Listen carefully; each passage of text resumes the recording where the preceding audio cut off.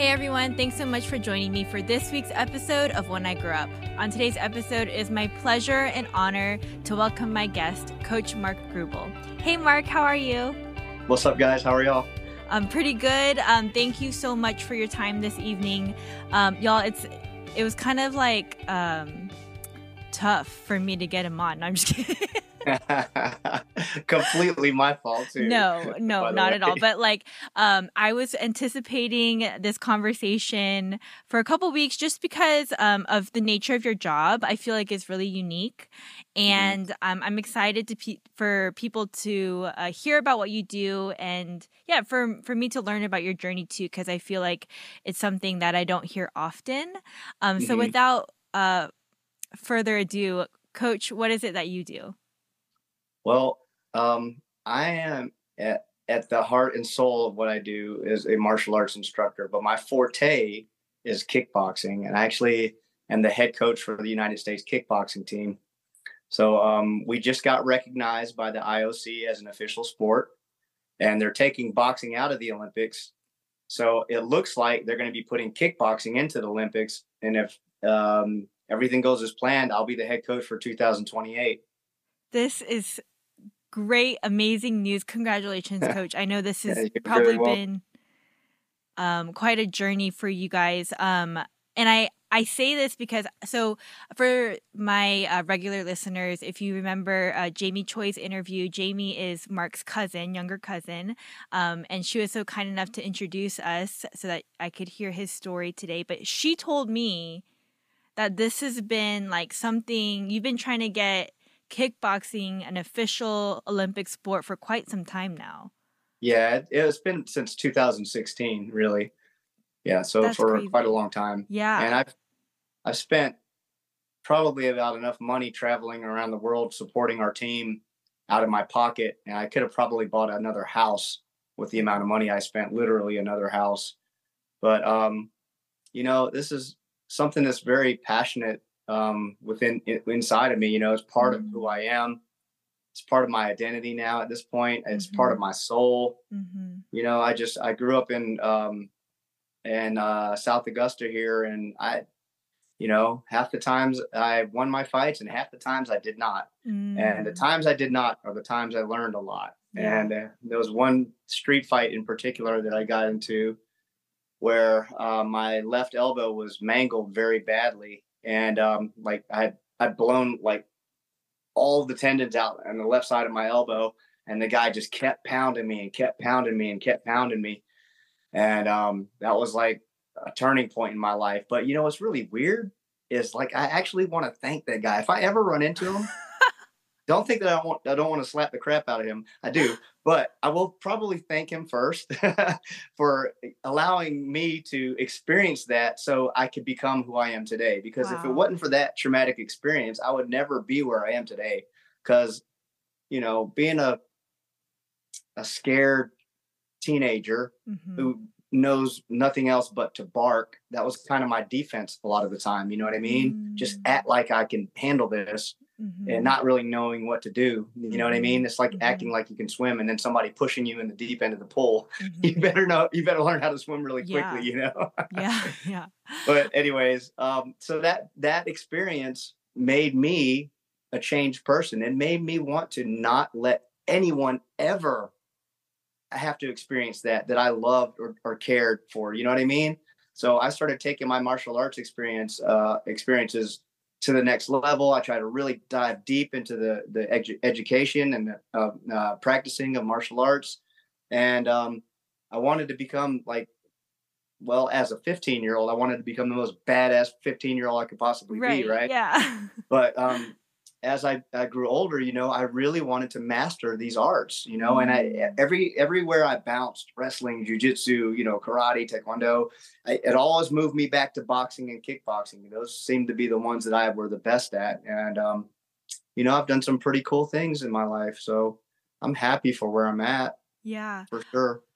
Okay. So I have a lot of questions. Sure. So that when you brought up the street fight, so that was just like a regular fight on the street, you're saying? It was a really stupid fight, actually. This guy wanted to fight me because I was Chinese. And I said, Oh bro, I my. said, I'm not freaking Chinese. Yeah. Like, I'm like, this, and I cussed the guy out Uh-huh. on his bus because I was riding his bus home to go study with one of my friends That's that lived in crazy. his neighborhood. And he just started calling me chink and, Jap and whatever, Chinese or whatever, and kind of doing this stuff to me. Uh-huh. And I was like, you know what? I'm not going to take that. And so Yeah. I cussed him out in front of all of his friends and called him out, and he whipped my ass. Oh my gosh, that's so crazy. Okay, So, and so yeah. at this point in your life though, like, have you ever fought anyone before? Yeah, I mean, growing up as a kid, like, I mean, we would just get beat up just because people wanted to beat us up, you That's know? insane. Yeah, I remember one time I got into a fight. I was probably 11. I mean, I was young. Yeah, I was 11 years old. I was riding my skateboard, and these 14-year-olds, I saw them like running on the street parallel to us, and they started hopping the fences, like getting closer and closer to us. And me and my friends were kind of freaking out a little bit. Yeah. So I had a couple of my friends with me and my little brother. We were little, like we were all 11 years old. I think my brother was, gosh, he was 7 years old. Mm. Yeah, and this one guy wanted to ride my skateboard, and I could tell this guy was not a skateboarder, and he did not want to ride my skateboard, and he just jacked me in my jaw as hard as he could and slung me on the ground and pounded me in the face. And the only one to help me was my 7-year-old brother, Oh my who, by the way, goodness. is now a 6-time world kickboxing champion. That's crazy. Oh my Yeah, gosh. yeah. So that beating wasn't the one that changed me though. That one kind of made me very fearful. You know what I mean? Like, Yeah. because I was like, man, my friends didn't even jump in. These were guys that Yeah. I grew up with that lived on the same street as me, and I couldn't eat. I could like the guy hit me in my temples so many times I couldn't eat. And my mom made pork chops that night, and I was like, oh my god, I couldn't even eat my freaking dinner that night. My because every time I clenched my jaw, I Right. could feel it in my temple. It hurt so bad. And yeah, that was a really traumatic experience. And the guy wanted to fight me because I was Chinese. You know what I mean? I was like, bro, if you're going to be racist, at least be correct about it so you don't look That's so right. ignorant. That's right. You know what I mean? Yeah. Yeah. Okay, and then so these experiences led to you wanting to get into martial arts, or you had already been in martial arts at this point? I was in martial arts, but it Uh-huh. was like karate and taekwondo, and it's Okay. very a watered down version of stuff that really doesn't work too well in the street. Okay. I So like agreed. Yes. So that guy who hit me in my temples, I Uh-huh. kicked him one good time, but that's what you do in point fighting. You kick and you're like, bang, that's it. That's the end of Uh-huh. the, Uh-huh. now you got to start back over. Right. It's not like Right. that in a street fight. Right. Same thing with the other guy that I got into a fight with who came over to my friend's house where I wanted to study. Like he literally knocked on the door with 5 or 6 of his buddies and called me out into the street. And I kicked him really good one time, right? And he's like, oh, and like tackled me. And I didn't know how to fight in the ground. So when he tackled me, I put my arm out behind me like this, and it just blew my elbow in half. So my arm was like a T. Oh my It looked gosh, like Mark. Oh this. my It was terrible. So like I couldn't do anything with that left hand, but luckily I was in it enough to know I just pulled his shirt over his face and kind of pulled him in as tight as I possibly could. So Uh-huh. he couldn't really get hard punches off on me. But man, I look back at that. I was 14 at that time. Uh-huh. I don't know what I would do if I saw somebody doing that to my 15-year-old daughter. So, like, You know that's what my I next mean? question is like, okay, so, because even before I interviewed you, I started thinking about what I wanted to talk to you about. And, as Right. a mom myself, I told you I have a 6-year-old boy and a 4-year-old daughter. Yeah. You know, and I also mentioned before the interview that I was in athletics and I was a coach as a figure skating coach. I think about Eli, my son, and the things that I put him in proactively, right? Like sports and Mhm. stuff like that. And I'm like, man, how does one become a professional like boxer or kickboxer? And Mhm. like I wonder, like is your mom's side Korean or your dad? My mom. Okay, so like even that came to mind, right? I'm like, I Yeah. wonder like his mom was like, yeah, do this, or like, because I'm I'm telling you, I tell everyone my mom gave me my right hand.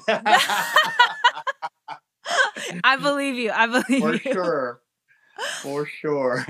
So she was like, was she the one that was like, all right, enough is enough? Because like, I mean, to see you in such a crippled and, you know, a state where as a mom, you're helpless too. I'm like, what would I do if I saw my son, you know, in that situation? And we live in such a politically correct environment. Do you jump in? Right. You know what I mean? If you were actually witnessing it going on, what do you do? And then you have all these legalities involved. It's very, very touchy subject. You know what I mean?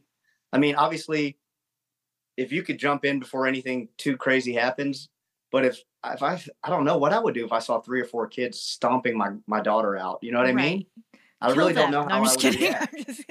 You know, but I'm pretty sure I know how I would react. I don't know if it'd be the right thing to do, but you know, I would try to teach to, you know, or not try to, in this particular instance, I would try to de-escalate without having to go into a fight. You know, that's the cool thing about learning how to fight is that when a situation does arise and you know that the guy really doesn't want to fight, he's just posturing, it's very easy to like brush it off. Sure. You know, it's like if a 5-year-old girl came up to me and said, "You don't know how to ride a bike, Mr. Grubel." I would go, "Okay." And I wouldn't lose any sleep over it. You know what I mean? Right. Because it's not going to bother me. I already know I can ride a bike. You know what I mean? Interesting. Yeah. Makes sense. I think all little boys and little girls should learn how to fight. I think they should all learn how to fight. Martial arts doesn't promote violence. It actually keeps violence in check. If you are a dangerous man, but are able to control it, that's a good man. Yeah. Okay. Yeah. If you're just docile and living in fear all the time and you're being nice to everyone because you have to, that doesn't make you a good man. That makes you a victim. Like you have to be a good person or you're going to get run over. You're doing that in hopes that you're not going to get run over. But if you're a dangerous person and you can control that and you choose to handle things without violence, that is a good person. Yeah. Does that make sense? It makes sense. Perfect sense. Yeah. Yeah. I mean, because bullies are the opposite. Bullies are dangerous people, but they choose to use violence to get their way. They choose to intimidate to get their way. Whereas most martial artists choose not to. Most good martial artists don't have anything to prove. Yeah. You know? Yeah.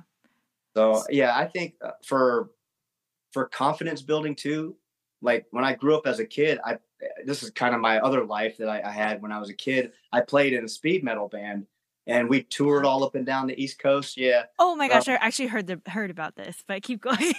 Yeah. Actually, there's a really huge band from Atlanta called Mastodon. Mastodon opened for my band before they got huge. And Mastodon's like the mega big band. That's so awesome. Crazy. Yeah. But, yeah, we played with Seven Dust before. Some guys from Orange 9mm. Korn came and hung out with us at our house. It was wild. What? Yeah. Oh, sorry. What were you going to say? Oh, I'm sorry. I got sidetracked. That was my other life, you know, playing drums and stuff like that. And I don't even know where I was going now after I started reminiscing about it. No, it's okay. It's okay. But so how long did you do that for? Oh my God. I started playing drums when I was 11. Yeah. So I played, I mean, seriously, all the way until I was probably in my late 20s, early 30s. Yeah. Early 30s. Wow. That's man. We might have to do a Mark Grubel part 2. But okay, so when did you like? Yeah, how did the training begin for you then in your life after the street fights and stuff?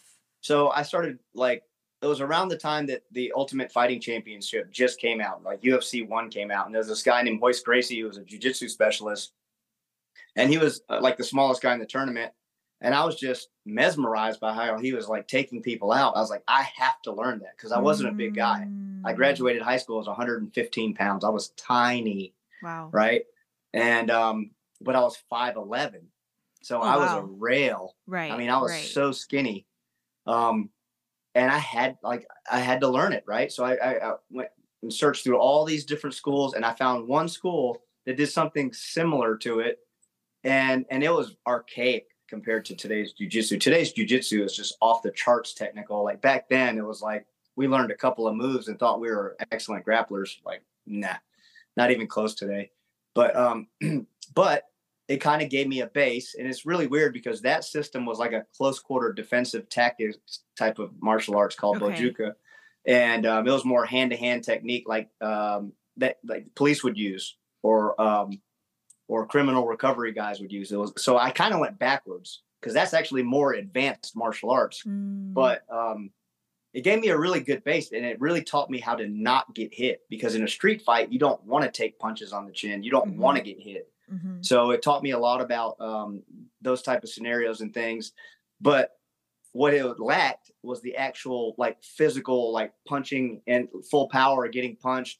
And I was missing that. So I started kickboxing and boxing. And then once I started kickboxing and boxing, I dove into wrestling a little bit and just like dabbled. Like I'm not like some type of expert grappler or anything like that. But, you know, and I studied jujitsu a little bit too, but I always gravitated back towards boxing and kickboxing. Those are just my favorite, you know, and I really took those seriously. So I had my first full contact match when I was 19. I never lost a full contact kickboxing match. I didn't lose any boxing matches. So even though,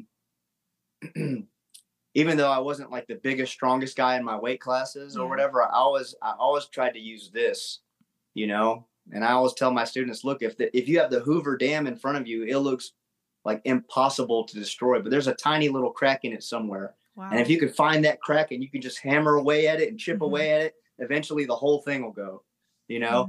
So I was very good at strategy and things like that, strategy, deceptiveness, counterpunching. And that just built on my game. And I had to use things that were not going to require size and power, because I wasn't a big, powerful fighter. So I had to maximize every ounce of body weight I had. I had to maximize my timing, my distance. And luckily I was a drummer, so I had excellent timing. Right. It made me a very good counter puncher and counter kicker. So I've heard this before. My husband, he grew up as a soccer player, but my mother-in-law recently was telling me like I should teach my son drum lessons first, because that's what she did with my husband. And he's a drummer, but also I guess rhythm is very important. What's that? Your husband's a drummer?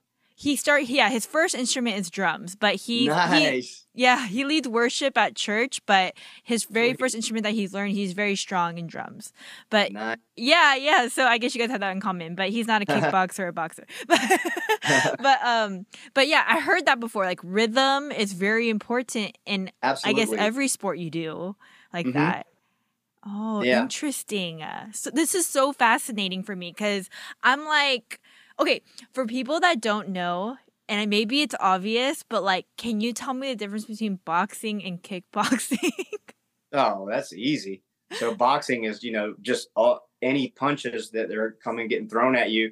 And then kickboxing is going to add the kicks. Okay. Kicking to the body, kicking to the head, kicking to the legs. So the brand of kickboxing that's going into the Olympics that I coach is called K1 kickboxing. Okay. And in K1, you can kick to the legs, you can knee to the body and head, you know, grab people around the head and knee them in the head.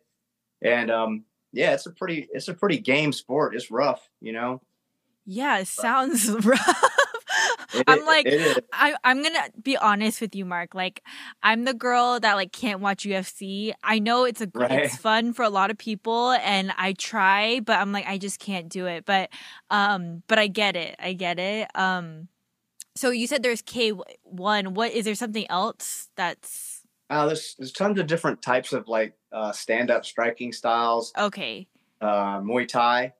Muay Thai, you can stay in an extended clinch for a long time. You can throw elbows and like sweep people. So it's a little bit more, vast in the arsenal of weapons you can use. But there is a lot of grappling involved, where you're like, you know, you're wrestling someone standing up and trying to throw them on the ground and stuff like that, versus K1 kickboxing, where it's more of a pure striking sport, where you're not allowed to stay in the clinch longer than 3 seconds. So you have to clinch, get business done, and go right back to punching and kicking. So it keeps the action a little bit faster on the striking portion of it. And then there's other rule styles of kickboxing too. So do you remember I mean, you probably don't remember that. In the 80s, they had this thing called full contact rules kickboxing. Okay. And the guys wore long pants and they could only kick above the waist. But it's a really pretty art because the guys usually had really good boxing and they're mostly karate kickers. They never kick the legs. So it's like really high kicking. High kicks, spin kicks, axe kicks, hook kicks, like really pretty, like Taekwondo style kicks with boxing. So that's a completely different style of kickboxing. It looks completely different. And then there's another one called international rules or low kick rules where you can kick the head, body, or legs, but you can't clinch or knee. So that's a really fun style to watch too. I like that style too. Okay, so in these specific styles that you're talking about, when two boxers are competing, basically the rules are already, like people already know this is what's appropriate for this kind of competition. Right. I mean, there's certain, like if let's say you were in a full contact rules fight, you can only kick above the waist. If you kicked your opponent in the leg, you would get a point taken away. Okay, gotcha. Or a warning first and then a point taken away. It's against the rules, Oh man, I feel like I'm gonna maybe start watching boxing and kickboxing now. Oh man, kickboxing in my opinion is so much more exciting. There's just more weapons, there's more angles, there's more range, Oh man, you really love it, huh? I love it. Like I'm telling you, I can feel the passion as you're talking. I could talk about this all night long. I'm serious. I love it. I love it. So great. Okay, so Mark, what does a typical day for you look like then? So normally, like I'll wake up pretty early, do a personal in the morning around 6:30 or so. Mm-hmm. Maybe I'll have one or two more. Then I'll coach some of my fighters in the morning.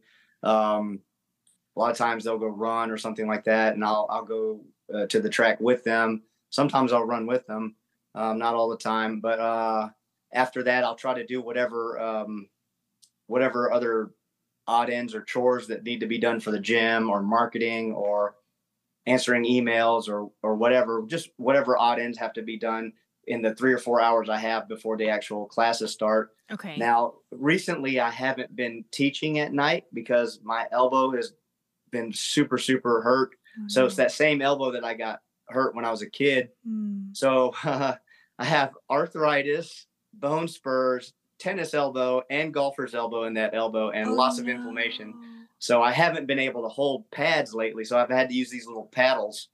But tomorrow I go for my MRI. They're going to see if I need surgery. And they've already told me you probably need surgery because I can't straighten my arm out all the way. I mean, did you hear that? No, but I'm glad that I didn't. Yeah.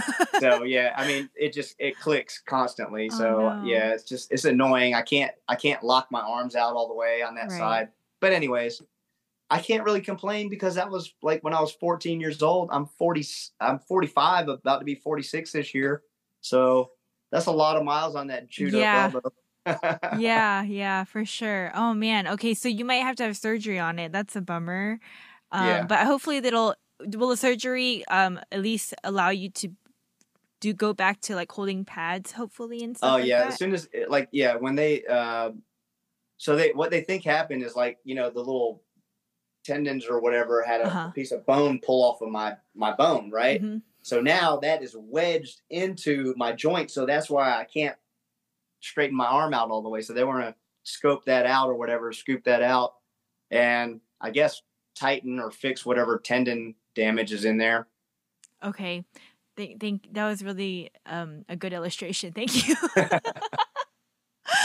Okay, so you do have like group classes, like as you mentioned. What does that look like? I'm just so curious. Like, you have a bunch of students that you're teaching moves to, or is it more like a fitness class, or what is that like? So at our locations, we have 2 classes going on at all times, usually in the afternoon. We always have like a cardio kickboxing class going on, but we also offer boxing, kickboxing, Muay Thai, Brazilian Jiu-Jitsu, MMA, cardio kickboxing, circuit training classes. We offer a lot. So in fact, when I first opened my gym in 2005, there weren't any gyms that said mixed martial arts. Like I opened Grubel's Mixed Martial Arts, and it was like, half of my calls were, what is mixed martial arts? And I had to explain to people what it was. And a lot of people don't know this, but Forrest Griffin, do you know who Forrest Griffin is? He's the No. guy who won the Ultimate Fighter season 1. So he was a friend of mine, and we used to always train together. We trained down in my band room. Like he'd come to where my band room was, and we'd hit mitts and like, get a good workout or go running together and stuff like that. And he told us, "Hey, Mark, I'm going to be gone for a few weeks, man. I'm doing this reality show." I was like, "Oh, that's cool. Whatever, man. Let me know how it goes." Right? Had no idea what he was doing. And then he calls me towards the end of the season. He's like, "Mark, I'm doing really good, man. This is going really good. I can't tell you what's going on, but it's going to be good." So he ends up making it to the finals of the Ultimate Fighter reality show. Oh my gosh.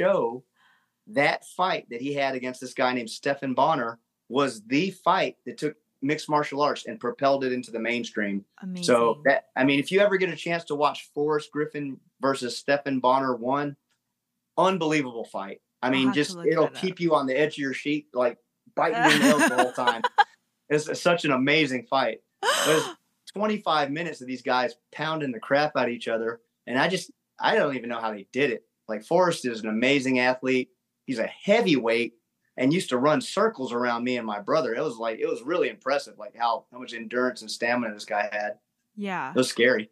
So, like, when you watch these fights, Mark, are you describe it as like they're pounding each other, but for you as a coach, like, do you genuinely see the art and the technique behind it? Yeah, again, like, striking is my forte, so yes. I'm more in tune to the striking portion of all those fights. But I can definitely appreciate, like, the grappling, knowing, the base of the grappling that I do know. It's very impressive to watch those guys be able to maneuver. Sometimes when you see them squirming on the ground and you don't really know what it is, like before I started taking grappling seriously or whatever, I didn't understand it. So I just always wanted to see the guys punch and kick. But once I started understanding wrestling and jiu-jitsu a little bit more and practicing it, then I could really appreciate how unbelievably skilled these guys were on the ground. Yeah. Yeah. It just made it so much more fun to watch. Yeah. Man. Yeah. Okay, so how does one become the Team USA coach of boxing and kickboxing? Oh, it's so crazy. I know you hold a lot of titles, so I'm assuming that means you definitely have the clout in your realm. But like, yeah, how do you build a career like that over time? It's funny, like I wasn't on the US staff when I became coach. They had already picked a guy in the 147-pound weight class to represent USA in Croatia in the World Championships. This kid I trained for 10 months knocked him out. So they were like, "Okay, well, we're definitely not taking the other guy because your guy knocked him out." Wow. So then everyone was kind of like, "I don't know, the kid's only been training 10 months. Let's see how he does." He ended up winning a silver medal. He beat a Russian with 70 fights. My guy had 3 fights. He knocked out the Bosnian champion and then fought another Russian with 50 fights, and everybody thought he won. But the judges gave it to the Russian guy. So he ended up winning Fighter of the Year for America, but came home with a silver medal, which was unheard of for less than a year of training. It's absolutely unheard of. That's insane. Yeah. Mm-hmm. And so that led you to be asked to do that. Got my foot in the door. Okay. And then once they saw that I could reproduce those results every year, like, man, this guy can really coach too. Yeah. So I stayed on as like an assistant coach for 5 or 6 years. And then eventually I got moved up to the head coach position. And there's another head coach named Chris Sashan out of Minnesota. And he's an amazing coach too. It's funny because me and Chris, we both have our own teams, and we'd always kind of move up to the brackets. And at the end, in the finals, we're like, "What's up, brother?" Right. we already know that we're fighting each other's team. Yeah. And we've our teammates have met each other in the ring so many times now. But that's the mark of a good coach. When you go to these national tournaments, there's like 5 or 6 teams usually, where a lot of them end up in the finals. And when they can reproduce that year after year after year, you can tell that someone really knows what they're doing. Every once in a while you get, a school that does it once or twice. And for them, that's a huge thing. Yeah. But like, we're disappointed if we come home with 1 or 2 medals. We want like the whole team to slay. You know what I mean? Yeah, absolutely. Absolutely. Man. Okay. So like, I don't know. I'm like, what makes a good kickboxing boxing coach in your opinion? Like, okay, so like, the premise of this that's podcast. another good question. Yeah, like the premise of this podcast is like, you know, I originally started it with the desire to expose young people to like different options of careers, right? Like I really wanted them to be passionate about what they do, similar to what you're talking about right now. Like I can feel how passionate you are. But, you know, let's take myself for example, right? Like my career as an athlete started very early in my childhood. You know, it's not something I like necessarily wanted to do in the sense of like my parents put me on the ice and I just did it and I found that I was good at it, but then I stopped doing it. And then honestly, there was a crossroads for me in high school where it was like, okay, I injured myself pretty badly. So at that point I was like, okay, am I going to keep going or am I going to go to college and do something else? But I say all this to say it's like, honestly, my parents in particular, it was either the Olympics or like nothing, right? So it was like coaching wasn't an option, but I wish they had told me sooner. Do you know what I'm saying? Yeah. Like I wish like they could be like, hey, you know what? Like you did all these things and you were good at it, but you don't have to go this road. You can do this. Yeah. And then later in life, when I decided to be a coach, I loved it. Like the investment that I was able to make and see the fruit of my investment was the biggest blessing I could ever ask for. Yeah, bingo. Yeah, exactly. And so like I feel like you get it, but you know, I'm like, yeah, what for you as a coach, like, you know, someone listening to this and is like, hey, maybe I'm at a crossroads. I never thought of coaching as an option.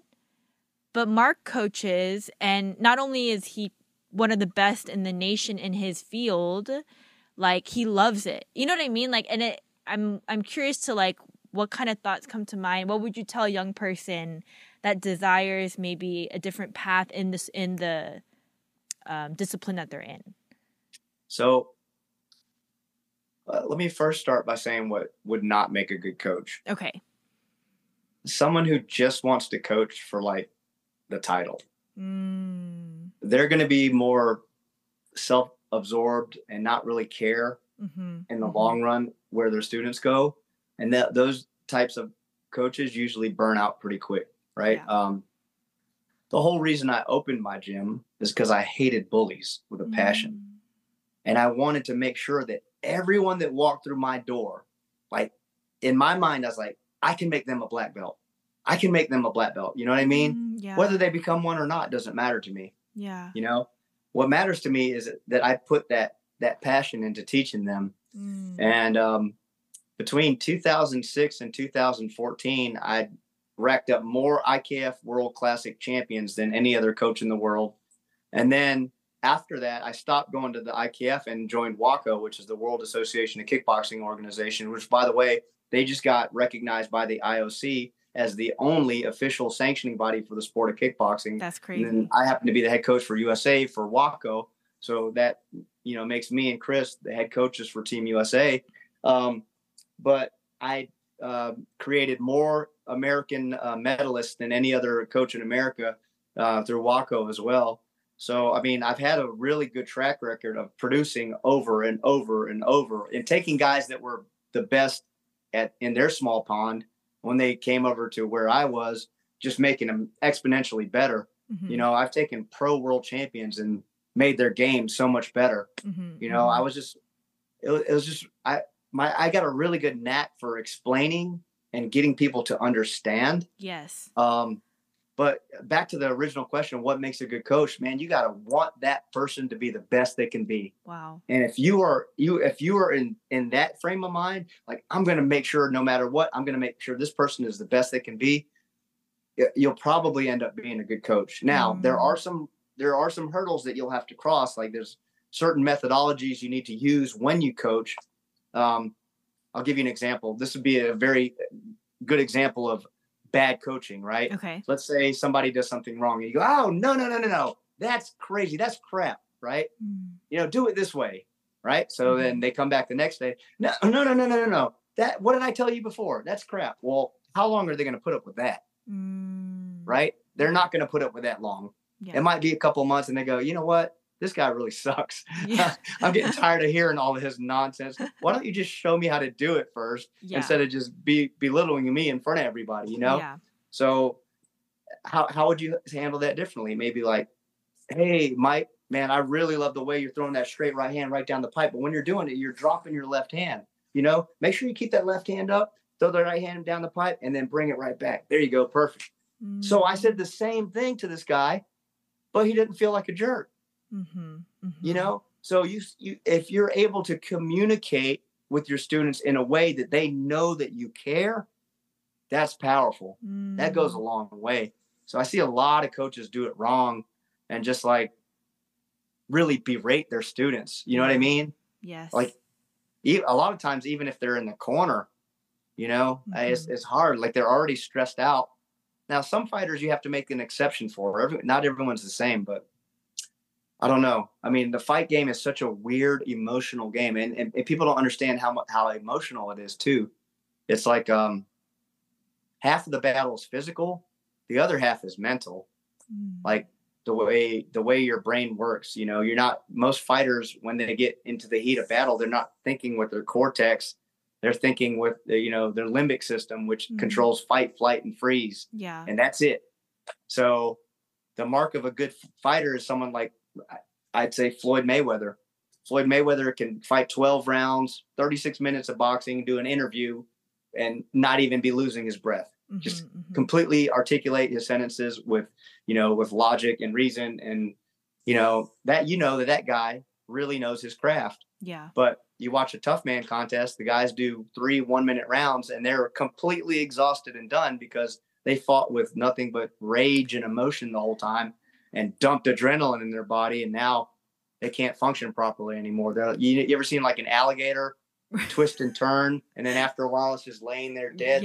That's what happens when someone doesn't really know how to fight. Oh man, that's really fascinating to think about. I never thought of it that way, but I guess of course as you're talking, like, of course it would be like more than just physical, like technique. It's really it's interesting how the limbic system affects your physical ability. So this would be like, a big haymaker in the street fight. That's a gross motor movement. Mm-hmm, okay. Mm-hmm. Like writing your signature, that's a fine motor movement. Fighting is complex motor movement. It's a combination of the small movements and the big movements. Right. Yes. But if someone spit in your face, and you get instantly angry, it's going to be gross motor movement. Because what happens is when you go into that emotional state, you no longer have fine motor movement. So you notice if you get really mad, you can't control the look on your face. Yes. Yep. That is because you're now in your limbic response. Your limbic response does not allow you to be relaxed and to be able to make logical thoughts or anything like that. That's why your husband will never buy you a car after you test drive it. That's funny. Okay, that is really fascinating. I'm gonna think about everything I do. But like why people's face turn white and their lips and fingers, that like hands get real clammy and like they turn white. Right, and they have a physical reaction to what's happening. Yeah, because what happens is when that adrenaline dump happens, it closes off the blood vessels in your fingers and your toes and your lips and your face. And it pushes all the blood to your bigger muscle groups. That's crazy. And that's a survival instinct, right? But you get that huge flood of power for 30 seconds or a minute, and then that's it. But fighters, what they do, they stay away from that limbic response, and they're able to think and make split-second reactions in the heat of battle. How do they do that? Just a lot of training? Lots of training, repetition. Like I used to watch boxing and go, how do they move their head out of the way of those punches? That looks ridiculous. How do they do that? Yeah. You know what I mean? Yeah. And it's just understanding the body mechanics and what options they have. Like if somebody throws a right hand, right? They have the left hook, the left uppercut, a hook to the body. They have these certain jab maybe. So they're limited to those options if they're coming back with a punch.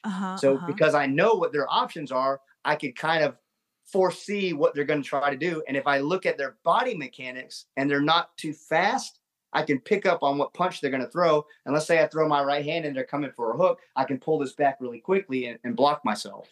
Does that make sense? Or I throw my right hand, duck up under it. I don't know. It's just fascinating. But when you first start training, there's no way you're going to be able to do that. Right. So this is why kids need to train. That's amazing. I'm like, I need to get Eli into kickboxing. I think everybody should do it. I honestly think everybody should do it. Like when you buy a new car, right? Do you put your seatbelt on? Yes. You don't have to, unless you can get a ticket or whatever, but you don't have to. Nobody's forcing you to do it, right? Right. Right. Do you need insurance for your car? Yes. Yeah, but if you don't put your seatbelt on and you don't put your insurance on it because you know there's a very good possibility that one day you'll get into an accident, whose fault is it? Mine. It's your own. So if you're in a part of the city that's a rough part of the city and you never learn to fight and you get your ass kicked in a fair fight, whose fault is it? Oh, is it mine? It's partly your fault. Oh man. What the outcome is partly responsible by you. Now that doesn't mean that the other person wasn't a jerk and the other person didn't start it, right? Right. But the likelihood of you losing that fight, the likelihood of you losing that fight is much greater. So now if I was to get in a street fight with another 45-year-old male who never trained, that guy has no chance. Right. Absolutely zero chance. No, zero chance. Are you kidding me? Zero. Like, it is unfair. Interesting. Yeah, it's unfair. I mean, you can knock somebody out of a bar stool when they're not looking. That doesn't take any skill at all. Yeah. That's not being a tough guy. That's being a coward. Right. But right. I'm talking about in a fair street fight. If Yeah. your son is 15 years old and he's on the schoolyard and he's about to throw down with the 10th grade bully and they're the same size and everything, maybe the other guy's a little bit bigger. I mean, I hope your son knows how to defend himself. Yeah. You know what I mean? Because there's going to be plenty of times when you're not there or your husband's not there or the principal's not there or the teacher's not there. And then he has to defend himself. And this goes back to what I was telling you before. Like, the mark of a good man is a dangerous man who can control himself. Yeah. So if your son is a dangerous fighter, but he can calm the situation either by verbal judo or by nullifying it with just the minimal amount of force, that's the mark of a good man. You know what I mean? What most people would do is if they got into a street fight and they got the upper hand on the bully, they would really let the bully know, like they would knock all of his teeth out. Or try to, unless somebody pulled them off of them, right? Yeah. But that's excessive. That's not really being a good human being. Now you're just in your emotional brain and you're not making good judgment. Does that make sense? Yeah, it makes sense. Good training is necessary. Oh man. Okay, Mark, you have me convinced, I think. Well, I'm curious to know maybe some like say you've been training fighters for quite some time now. Can you kind of take me, I don't know if this is possible, but even before I ask it, but take me through like, I don't know, the journey of a fighter? I mean, I guess you can even talk about yourself, but every fighter's journey is so different. You know? Okay. It's like the journey of a guitar player. Right? Okay. Or the journey of a skater. They're all so different. They all have different stories. It is. You're right. It is different. But I guess what I'm asking is like technicality. Like how does one become like do they go through, like for example, in a skating life, there are levels you go through in order to get to the championship, to get to worlds, to get to the Olympics. What are like the stages, I guess, for a fighter? Okay, so what I like to do, and it's not necessarily the most popular thing, but I like to introduce small layers of stress, right? So for the person, let's say I'm speaking in terms of what makes them want to be a fighter, right? First, there has to be an interest and then a desire to act on that interest, right? Then they have to actually come into the gym, sign up, start taking classes, whatever, to discover whether or not they like it. Because they may not like it. I've had plenty of people come into my gym, want to be kickboxers, and end up doing jujitsu most of the time. And then vice versa. People want to do jujitsu. That was me. I wanted to do jujitsu. And then I did a little bit of it. And I was like, I really like the kickboxing better. So I started doing that. You know, so you have to find your path. I remember when I was in middle school, I wanted to play the saxophone so freaking bad. I didn't even want to play drums. I wanted to play the saxophone. And we were trying to what do you call it? Test out all the instruments that we were good at. I sucked at saxophone so bad. And I was better at trumpet and drums. And I was like, I definitely don't want to play trumpet. So I ended up playing drums. But yeah, so you have to kind of discover by, you know, just by being brave enough to do it. You know, first having the desire, and then the next thing being brave enough to step through those doors. And that's one of the biggest hurdles that I have to face when people come into my gym, because they're like picturing themselves with their face pressed against the cage and somebody pounding them in the face. But that's not at all what happens. Like 97% of the people at my gym don't even fight at all. They just want to learn how to defend themselves, and they want to look good and be physically fit. That's it. So most people go to the gym to look good and be physically fit, but they don't know how to defend themselves. Like if somebody, you know, slaps a drink out of your hand or asks you for your wallet, are you going to do a burpee? Like, what are you going to do about it? You know what I mean? Like, yeah. So you have to, with martial arts is really great, because not only are you getting physically fit, you're actually learning how to defend yourself. And the more important thing is to protect your family. Like for every guy out there, man, you should definitely learn how to fight. Yeah. Not because you want to beat people up, because you want to protect the people you love. You know? It's good. I mean, I would feel terrible. I ran across a situation where another man was running up on my child, or, you know, or my girl or something like that, and I couldn't defend them, you know? And then whose fault is that? I didn't buy my insurance. I didn't put on my seatbelt. It's my fault. You know? Yeah, so no, I get it. At least if I did the training and put in the time because I cared enough about other people, then I could be able to defend myself. And most of the time, when you display the confidence, when somebody tries to punk you out and they know you ain't going nowhere, a lot of times you don't even have to do anything. Yeah. They can just tell, well, this guy's different. Right. Yeah. You know, I remember I was in line with my children, and there was all these older teenagers, you know, I guess they're about to graduate high school or whatever. And they were in front of us, and they're just being teenagers, whatever. But we were in line for like an hour to ride this ride at the fair. And then 5 more guys came in, and they all cut us. And I was like, what is going on here? And I was like, okay, you know, Mark, don't say anything. Like, they're just a bunch of kids. And before you knew it, there's 25 kids in front of me. And I was like, hey, what the hell is going on? Yeah. Do you guys see this line behind us? Yeah.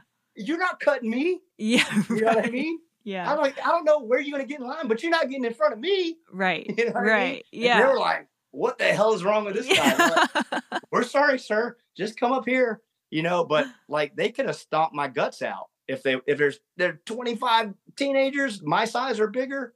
Like, and I'm not a big guy right now. Like, I'm an average sized guy. So it's like, and I didn't have any of my Team USA stuff on. I just like an old Chinese guy. So yeah. But you know, my kids knew that if the stuff ever hit the fan, that their daddy's going to be there for them. Of course, yeah. That was a good feeling for them. I want them to feel safe around me. Of course. I want them to know that I have their back. Yeah, you absolutely. know? And luckily I read that situation correctly. And because we were close enough to security, they heard me yelling, and they heard what I was yelling about. So they walked over there too. So I assessed the situation properly. Right. You know what I mean? And I don't recommend just going out and yelling at people, but I did raise my voice loud enough that everyone around me could hear it. You know what I mean? Yeah, absolutely. But if I had never trained before, I wouldn't have had the courage to do that. I get it. Yeah, that makes. If I would have never trained martial arts, I would have never had the courage to go to college, because I thought being a metal drummer, like playing drums my whole life, I'm just a dumb metalhead. I didn't think I was smart enough. I ended up being on the dean's list, graduating with honors, and like I was like, man, you know, and you know what did is like, man, if I can get kicked in the freaking head, homework is not too bad. You know? That's amazing. Yeah. Yeah. Okay, so I'm gonna bring it back just a little bit, but you were saying like, so after someone you assess and someone themselves assess their interest and desire in learning to fight, like at what point do you train someone to like, you know, keep going towards, you know, the next level of fighting? I don't push competition on people generally. Okay. But if they have a really good knack for it, and I can see, man, this person could be an exceptional fighter, I would just suggest it to them. And then from there, it's up to them. And if I did my job correctly, and I've trained them, and by the time that I asked them to be a fighter, they realize they're capable of doing things that they never thought they could before.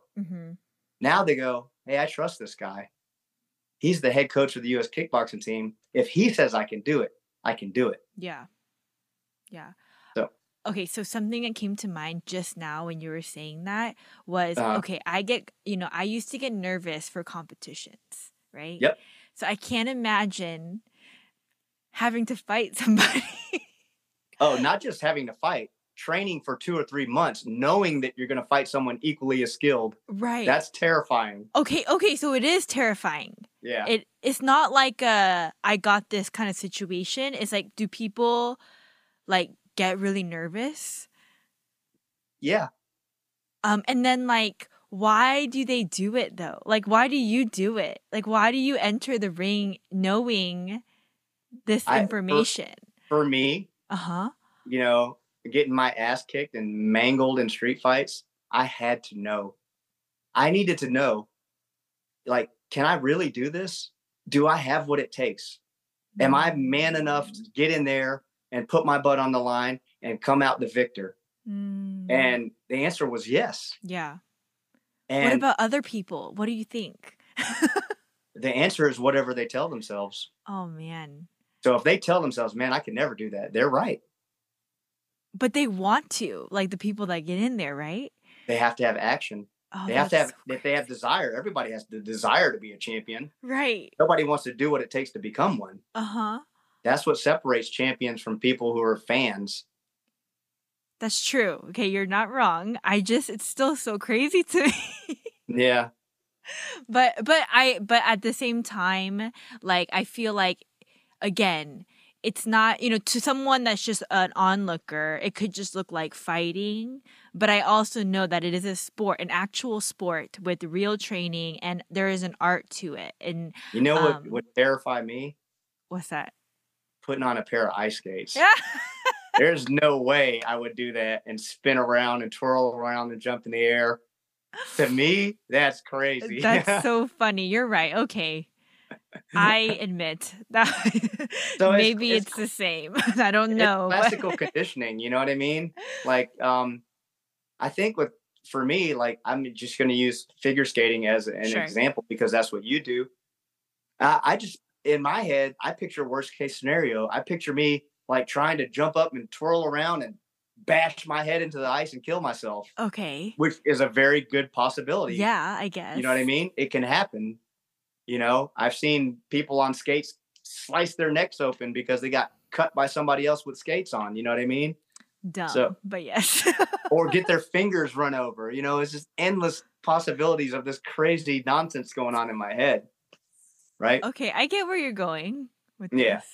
With the fighting thing, for me, I just needed to know. It's like I can't remember the words of the poem exactly, but they're, you know, it was they're talking about like the gladiators in the Colosseum, right? You know, wanting to be that. I wish I knew the poem right off the top of my head, but anyways, what they're talking about is like they want to know what it's like to be in there, and everybody in the crowd. They can have all the opinions in the world, but none of these people out here in the ice skating rink or or in the arena where the fights are. None of them will do it. Yeah. For me, I needed to know that I could do it. That's crazy. Not necessarily that I could be the world champion, but I needed to know that I could go in there and lay it on the line. Yeah. And that confidence that you build when you do that, like, it's unbelievable. It's like, I mean, you can't replace that confidence with money or anything like that. You know, you could, all the black belts that I've created at my gym, I've asked each and every one of them, if I could give you $1 million right now, but you'd have to give me back your black belt and all the skills you learned and all the relationships you gained and all the knowledge you gained over the years, would you do it? And they were like, no, there's no way I would do it. That's crazy. It's that powerful. Yeah. You know, that's awesome. It is that powerful. Awesome. And that resilience has helped me in life a lot, you know? Yeah, for sure. One of my very last fight, I was supposed to fight at lightweight at 137 pounds. And my opponent ended up being sick that day and didn't show up for the national tournament. So the guy that was 17 pounds heavier than me in the 54 pound, I think that's 154 pound weight class, 17 pounds heavier than me, was without an opponent too. His opponent was sick. So they asked me, do you want to fight that guy? 2 weight classes above me? I was like, no, I don't want to fight that guy. Not only do I not want to fight him, he's trained by Ray Thompson, the father of Stephen Wonderboy Thompson, who is like the most highly acclaimed kickboxer in America, 62-0 record, never lost a kickboxing match. So I was like, man, the guy they wanted me to fight was a black belt from their school who was an instructor at their school. And I was like, no, I don't want to fight that guy, but I will, because I've been training for 3 months for this. And the mindset I had was I could go home right now and play it safe, just like everybody in the world would do. Just play it safe and say, I didn't do it because my opponent didn't show up. Or I could give it my best because I knew I was in good shape. I knew I trained hard. I knew I had the best sparring partners in the region, and go fight this guy. And the first round came out. The first kick I threw, boom, I put him on his ass. And then he started chasing me around the ring, and I was able to like stick and move and stick and move and stick and move. And he's much heavier than me. So if he did land a shot, it would move me a lot. You know what I mean? It'd knock me around. But the second round, normally those guys from that gym are very sportsmanlike. They will touch gloves, separate, and then fight, right? Well, he went to go pretend like he was going to touch my gloves and kick me in my arm and broke my freaking arm. So he broke my ulna bone in half. So I was like, oh my God, he freaking broke my arm, right? So here I am, 17 pounds lighter than him. I have a broken arm, and this guy's trying to tear my head off. And if you don't think that takes a lot of confidence and the ability to make split-second timing and all that stuff, like, so I ended up fighting 2 more rounds, and I beat this guy. With a broken arm? With a broken arm. I won the fight with a broken arm. Yeah. So I hang the x-ray up that I had from that fight in my gym, and it just says never give up. And I put it right on where cardio kickboxing is, you know? That's insane. Yeah. Is there any video of this fight? There is. I'll send it to you. That is crazy. Oh my gosh. How did you, was it adrenaline? You didn't feel anything? I felt it. Yeah, I felt it because my bones were like doing this. Oh my gosh, Mark. Oh my God. I can't do it. Yeah, so I couldn't throw hooks anymore. All I could throw was like jabs because my radius bone was still intact, but my ulna bone was broken in half. So throwing the hooks, it hurt really bad over here.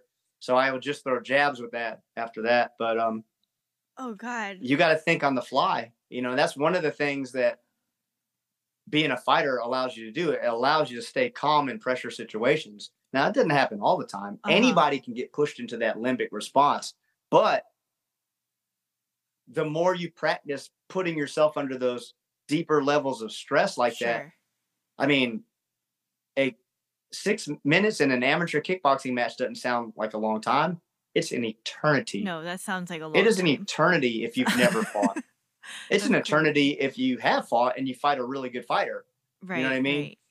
So the guys that fight 12-round boxing matches, 12 3-minute rounds, unbelievable. the amount of stamina, endurance, and, mental capacity that those guys have, Yeah. or in the UFC, they fight 5-minute rounds. If you want to see what that feels like, go to any heavy bag and punch it as hard and as fast as you can for 1 minute. And then just take your heart rate. And then think about that heavy bag punching and kicking you in the face. Back. Yeah, it's really impressive when you start thinking of it in terms like that. Yeah. But I always want to know that, it's something Bruce Lee said. So he's like, someone asked him in an interview, like, so Bruce, what are you going to do when you're 65 years old? Are you going to fight? Are you going to be able to beat everybody up? He goes, probably not. But I know one thing. There's not going to be no 65-year-old man pushing me around. And I thought that was a beautiful quote. He's right. Yeah. You know what I mean? Yeah. You stay in your lane and do what you can. But with the martial arts, I wanted to know where my limit was. Because under a pressure situation, you don't rise to the occasion. You fall to the level of your training. So if your training is 0 and somebody sucker punches you, what is going to happen? I'm just going to probably fall over, but I don't know. That is what most people do.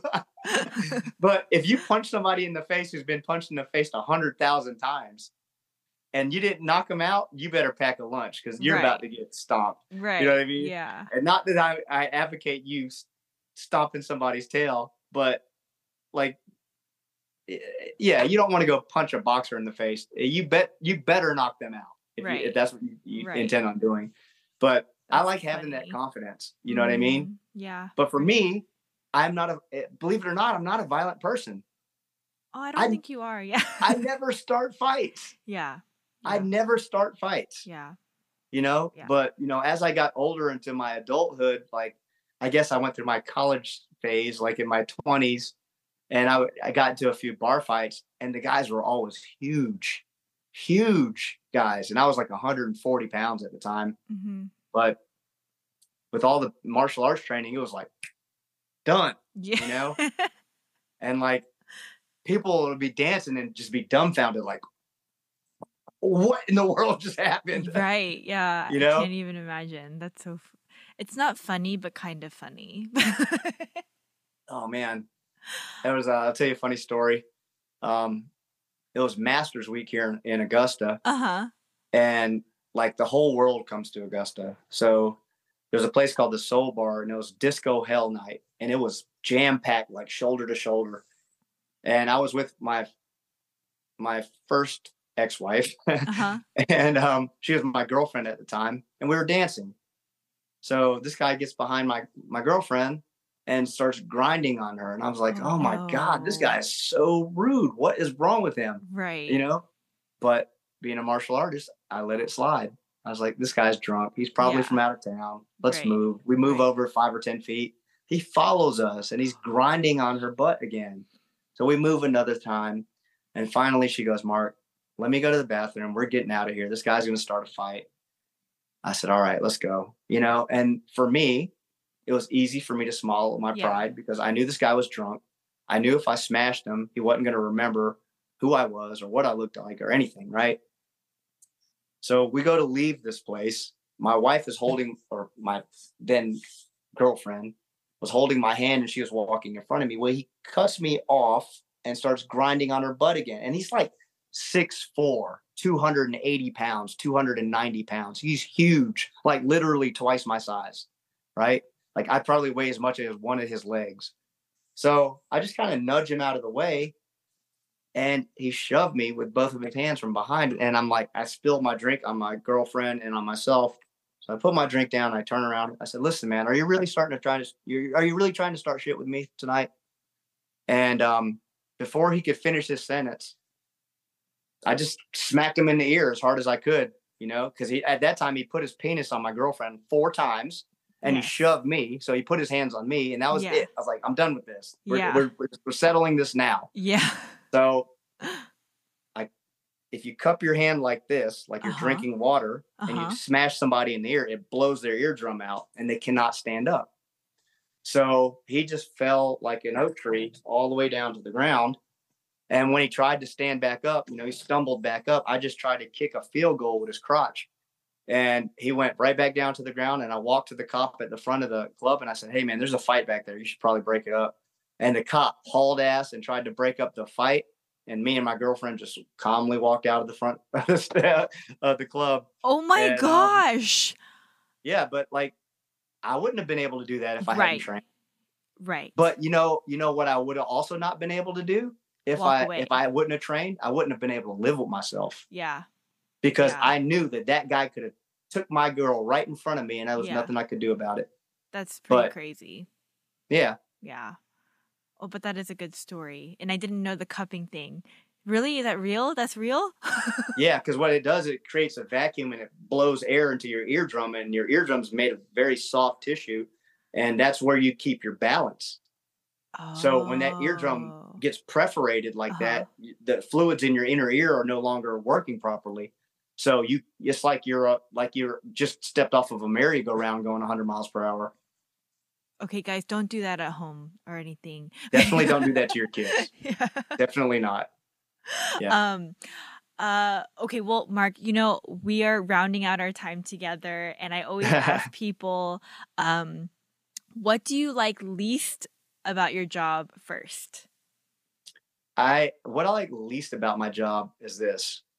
When people come to me, they're like, they want the knowledge. They're very humble. They like, "Coach, I would never, disrespect you. I would never do this to you," yada, yada, yada. And then they start to learn how to fight a little bit. And like the egos come out of the woodwork. Like, coach don't know this, coach. Man, I still spar with the world, like the U.S. team. I'm 45. And I still get in there and get it on with these guys. You know what I mean? Yeah. So most coaches at 45 don't do it no more, but I still do. And I'm sure the end of my road is coming up pretty soon here because I'm getting up there in age. But you know what? Like Bruce Lee said, there ain't gonna be no 65-year-old man messing with me when I'm 65. That's right. That's right. So you're saying the egos that come out is probably the hardest thing for you to deal with as a coach. Yeah, because you know why? Because when I take those people in, I genuinely want to help them. Yeah. They're like my children. Of course. Like, I love these people. Like, I've invested all this time and effort and money in my body, like holding mitts for them. I calculated how many rounds of mitts I held in my life. It was like 80-something thousand rounds. That's crazy. So 2 minutes or 3 minutes at a time times 80,000. Yeah. Yeah. So like the amount of stress I put on my body, my shoulders, my elbows, my ribs, holding, like getting kicked the pads over and over and over. Yeah, it's a lot of sacrifice. I can't get that back. I agree. So now my arm, like I can't straighten it out. It clicks like every time I try to straighten it out. That was it? That was it, wasn't it? That was it. Oh gosh, Mark, that's bad. Yeah. So like, that's the thing for me that really is disappointing because I pour my heart and soul into these guys. And I don't know, getting disrespected or like getting shunned away, like they don't need me anymore. That is hurtful to me. You know what I mean? Yeah, of course. But I'd say that's probably the crappiest part of my job. But you know what? I still accomplished what I wanted to accomplish because they can say what they want to say about, this or that. But I know that I did my job and they're very capable martial artists. Yeah. And I achieved my goal. So I have to put my ego on the shelf. Okay, this guy, thinks he's better off without you or whatever. Like I've created some of the most badass fighters in the world, as amateurs fighting against other pros and smashing them. But, they leave me or open their own gyms behind my back and steal my students or things like that. Man, that's hurtful. That's like, now you're taking bread off my table. Like, why would you do that? Yeah. Yeah. You know what I mean? Yeah. I don't know. So that's probably the lowest part of my job. Yeah, it's pretty discouraging. Okay, what's the best part? The best part is like what you experience. Yeah. Like you take this person who's completely unathletic, completely unconfident, and you just turn them into a primed machine. And you see the way they carry. They're no longer like shrunk in like this. Mm-hmm. They're like walking in with their chest up and their chin up in the air, like, "What's up, everybody? I'm here." You know what I mean? Yeah. That is beautiful to me. When they can walk in and go, "Yeah, man, I'm good," you know, or if something happens and somebody tries to mug their mom, they're able to stop it. Yeah. That's great. Yeah, I mean, I'm sure that feels so good if like someone comes and gives that kind of testimonial. Man, how powerful, truly. We had a girl come in who worked at our academy. We taught her one move, and it was how to get out of a rear bear hug. Okay. And that weekend, somebody attacked her downtown, and she used that move and smashed this guy onto the concrete with it. That's crazy. Wow. You saved her life. You guys saved her life. She put her seatbelt on. She bought that insurance. Awesome. You know what I mean? She didn't know she was going to get mugged. One time, this guy that was taking jiu-jitsu classes here in Atlanta, and he went to my church, we were talking about Uber, you know? And then it kind of freaked me out, like just in the idea of me getting into Ubers by myself and things like that. I don't travel or anything often, but if I were to, so he like started to try to teach me how to get, like, if I'm in the back seat, what were to happen, like things like that. And I was like, oh, this is important. Like I need to do this. Like, but yes, makes a lot of sense. Yeah, I think all girls should definitely do jiu-jitsu. It's a great equalizer. Yeah. But okay, yes, the investment that you make and then the fruits of your labor is definitely, I'm sure, rewarding to you, Coach. It's really awesome. Absolutely. Yeah. Yeah. So, okay, actually, just real quick, I know I said that we're rounding out our hour, but I am curious. So did you train in Augusta? I did. Yeah. So like, some of the best coaches you're saying of MMA fighting are in Augusta?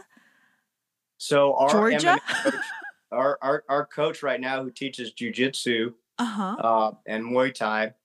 Have you ever heard of Anderson Silva? Like the MMA fighter? So the name sounds familiar, but I don't want to claim that I know him. Like, so Anderson Silva is like one of the most world famous mixed martial artists. Like, he's like one of the greatest of all time, right? Okay, I believe he reigned in the light heavyweight division in the UFC for 10 years or something like that. So, which is unheard of in MMA. But the guy who coached him is our jiu-jitsu and Muay Thai coach in Augusta. It's a guy named Sergio Cunha. Me and him met at a kickboxing tournament. We became friends. I was looking for a jiu-jitsu instructor. He said, "Mark, I'm a black belt in jiu-jitsu. I'll come help you out."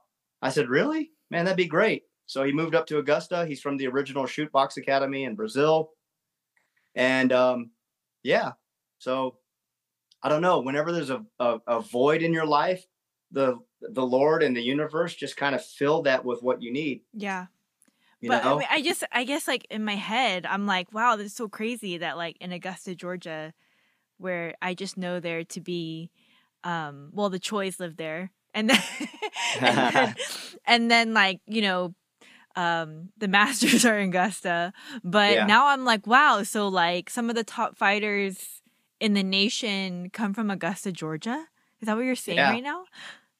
Yeah, we had one girl that was on the Ultimate Fighter reality show, a girl named Helen Peralta. She was a female bare knuckle world champion. She's a hoot, man. She's such a great personality, fantastic fighter. And she started when she was like 30 or something like that. So now she's 33 or 34. And she's making a run for it. Like, she's a really fantastic, fun fighter to watch. That's crazy. That's pretty awesome. Okay, well, now this is my final question, so that we can, because honestly, I believe you. We could probably talk about fighting all night. Do you have any advice? I feel like you've given a ton of advice, and one of the major ones that I've taken from tonight is, I need to learn to put on my seatbelt and get my insurance. Right, because you never know. Yes. Yes. But do you have any advice for somebody that maybe, whether it maybe not necessarily like MMA coaching, but like maybe is listening is like, oh, maybe coaching might be something I'm interested in, or any just life advice at all?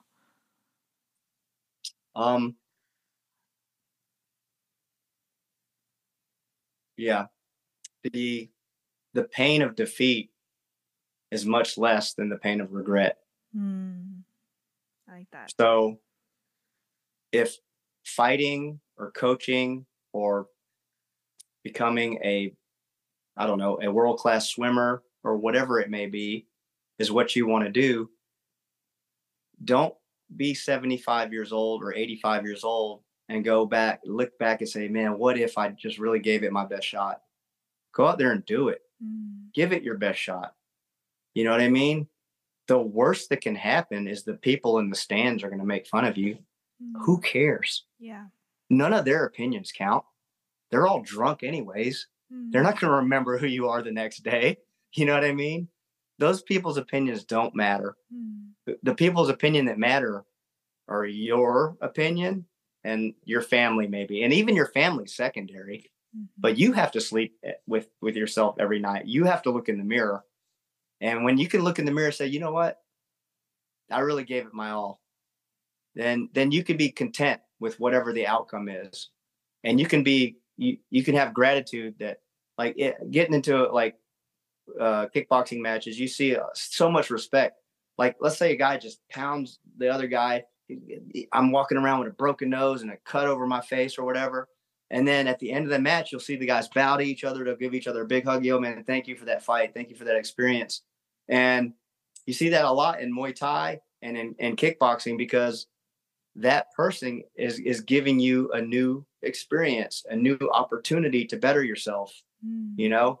And so often in life, you know, we're so enamored with the thought that conflict or struggle is always bad. It's not always bad. Sometimes it's good. Sometimes it's necessary, you know? But again, the pain of defeat is way less than the pain of regret. Yeah. Don't ever go through life regretting not shooting your shot and trying to go for your dream, you know? Because if I was scared, I would have never opened my gym. I took my grandfather's inheritance and opened my gym, and I just gambled. I rolled the dice, and I had to roll it right on the right number, right? I had to get the right number, and I could have lost everything. But you know what? I look back now, I made a lot of mistakes. I wasted a lot of money, but I don't regret it. Yeah. You know, I don't regret it one bit, because those mistakes got me here. So I can move forward in life confidently, knowing that I won't repeat those mistakes. But if you just you play safe and you stay on your couch and say, I don't know, I don't think I'm going to do that. Well, that's fine. You're always going to be a fan. Coach, you're speaking to me now. I'm like, all the things that I've been, because like I'm in this season of motherhood where like the kids are getting older, right? Yeah. So I'm like, okay, what now? And I have a lot of things on my mind, but now I'm like, yes, no regret. Yeah. Just do it. Just shoot my shot. Yeah. I mean, you can't wait for the perfect opportunity. Yeah. There is no perfect time. Agreed. Yeah. You know? Agreed. So, and then, you know, I had a group of guys that I had the great opportunity to meet in December. I joined this group called Man on Fire, and they have this saying, like, who decides? You know, they'll ask you who decides, and you gotta put it right back on them. I decide. I decide. You know what I mean? Nobody else is going to decide my life. I decide what's going on. What's going on in your life? You know, so and so, or Mark, or Jack, or Susie. You know, oh yeah. Well, who's gonna change that? Yeah. Well, who decides about that? I decide about that. This is my life. I decide about my life. So I could decide to sit on the couch and be regretful for the rest of my life, or I could shoot my shot, and at least I won't regret it. Yeah. You know what I mean? I could look confidently in the mirror and say, you know what? I'm proud of myself, because that took a lot of balls. Yeah. Man, Mark, thank you so much for sharing your wisdom with me tonight. I really appreciate it. I have learned so much. And now after this interview, you know what I'm going to do, right? I'm going to be on YouTube, Googling a bunch of stuff about kickboxing and boxing. Coach, again, congratulations in 2028. It's Paris, right? No, it's LA. Is LA? Yeah. What am I thinking of right now? Something is in Paris. Anyways, I don't know, but it's not the Olympics. Okay, it's in LA. Oh my gosh. Yeah, okay, you so know I'll what? be My there parents live in for LA. USA. If I somehow hit up one of your events, don't forget about me, okay? For sure. um Coach, if I always put my guests on the spot, sorry, but like if there's anybody that maybe has questions about what we talked about today, would you be okay Mhm. with me connecting you with them? Yeah, absolutely. Awesome. Yep. Awesome. Hey guys, if you have any questions about our episode or our chat today, please feel free to reach out to me. You can DM me on social media or you can email me at podcastwigu@gmail.com and I'll be happy to get you connected. If anyone's in our area that was watching this podcast, if they want to join my gym, they can go to gmma.ninja. gmma.ninja. I'll definitely put that Yeah. on social media as well. Coach, thanks again, man. I really appreciate it. Thank you. I just want to say again, good luck in 2028. I cannot wait to, I really want to try to keep up with, what's going on in that world somehow. I don't know how, but I'll do my best. We'll keep in touch for sure. Absolutely. Until next time, guys. Bye. Thanks, Coach. All right. Thank you. See you guys.